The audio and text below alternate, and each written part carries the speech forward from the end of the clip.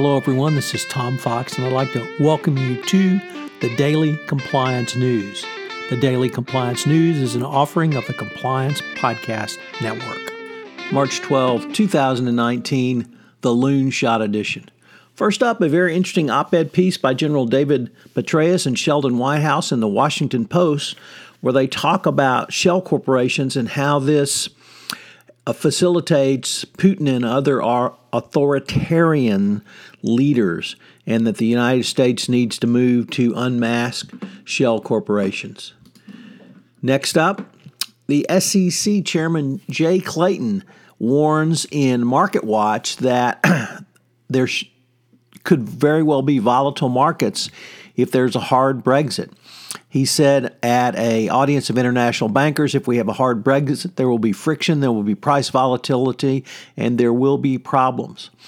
So the hard Brexit issue comes over to the United States, and it's certainly something that U.S. companies need to be prepared for on a variety of fronts. Certainly if you're doing business in Britain, you need to be prepared for it, but also even if you are perhaps not, you may have problems as well.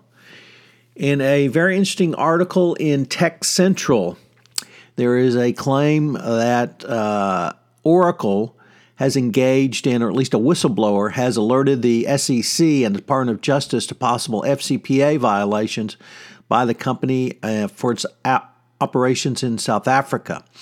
The claim is that Oracle hired a senior Treasury official of the South African government weeks after receiving a tender to overhaul the government's integrated financial system.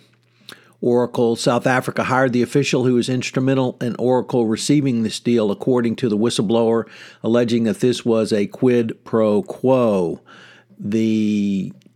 Oracle was asked for comment on this by Tech Central, and they were given a firm no comment by the company. Finally, in a very interesting column, this week's column by Andrew Hill on management in the Financial Times, he talks about loon shots. And loon shots is a term from a new book which is coming out, which is Tales of Failures of Leadership, Innovation, and Organization.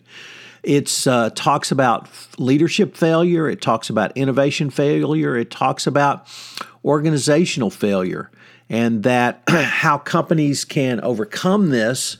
And it makes the rather interesting claim, going against the grain, that actually strategy can best culture at times. So if you have access to the FT, I would suggest you take a look at this article. It's certainly worth it for the title alone and gives you something to talk about around the office.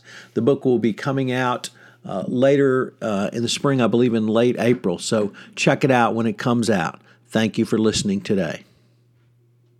I'm back from PodFest Expo 2019. I've got a lot of great new ideas around the podcast and the Compliance Podcast Network. Stay tuned for them all. This is Tom Fox. If you have any ideas for the Daily Compliance News, please feel free to email me at tfox@tfoxlaw.com. I'd love to hear from you.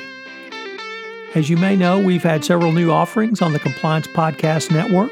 One of those includes Popcorn and Compliance, where Jay Rosen and I take a look at compliance through the lens of movies, both current, contemporary movies, and classic movies. Also premiering in December. And finally, Mary Shirley and Lisa Fine have premiered their new podcast, Great Women on Compliance. I hope you will check that out. It's a great podcast series. We have several other offerings that are in production that will go live hopefully in Q1 of 2019. I hope you will check back to see the offerings on this Compliance Podcast Network.